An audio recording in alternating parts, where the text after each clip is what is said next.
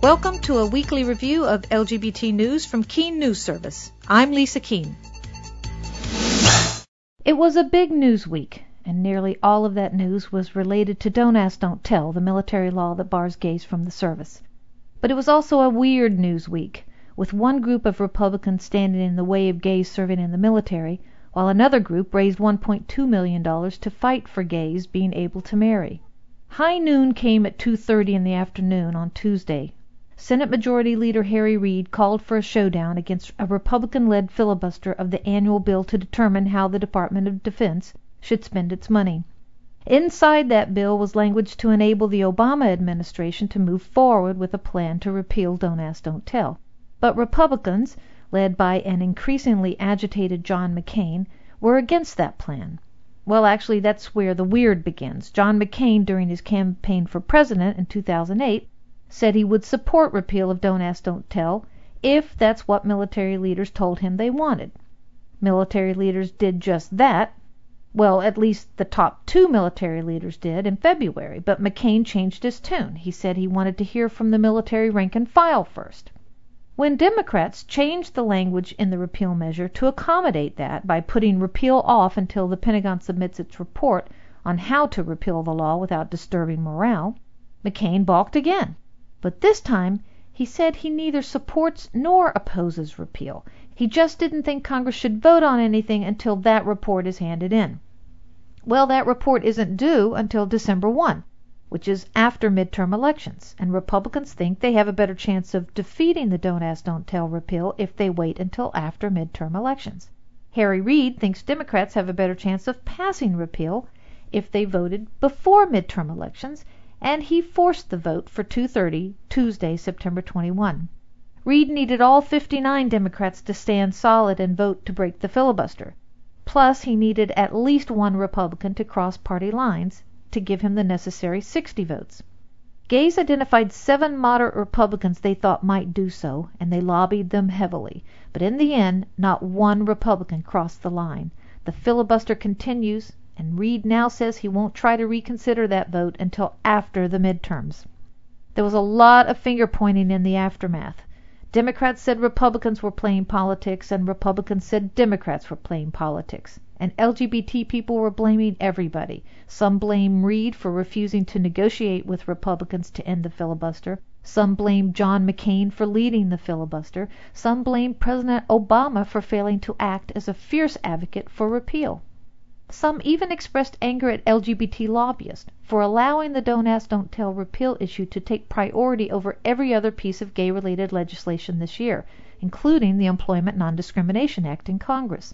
One thing everyone agreed on, however, was that Tuesday's failure to break the defense spending filibuster was a painful and frustrating blow for LGBT activists. Prospects for repeal now are anybody's guess and largely dependent on what happens to the current incumbents in the House and Senate in the midterm elections. Current predictions suggest the Senate may stay Democratic, but the House will go Republican. There is little likelihood that the pro-repeal hand will not be strengthened by midterm elections. But repeal of Don't Ask, Don't Tell is not solely in the hands of Congress. There is a Constitution, and there are courts obliged to determine if laws run afoul of that Constitution.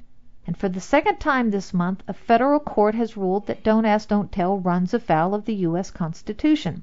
The latest ruling came from a U.S. District Court judge in Tacoma, Washington, who ruled the military's discharge of an Air Force Reserve nurse under Don't Ask, Don't Tell violated her constitutional right to due process.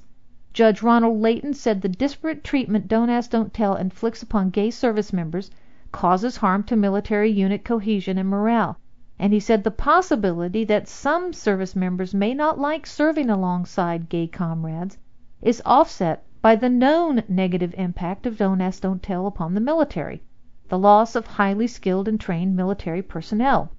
The case was Witt versus U.S., a lawsuit brought by the ACLU on behalf of Margaret Witt in Tacoma, Washington. Witt was discharged after the husband of a woman with whom she was having a relationship emailed Air Force officials to inform them of the relationship. Now back to the weird.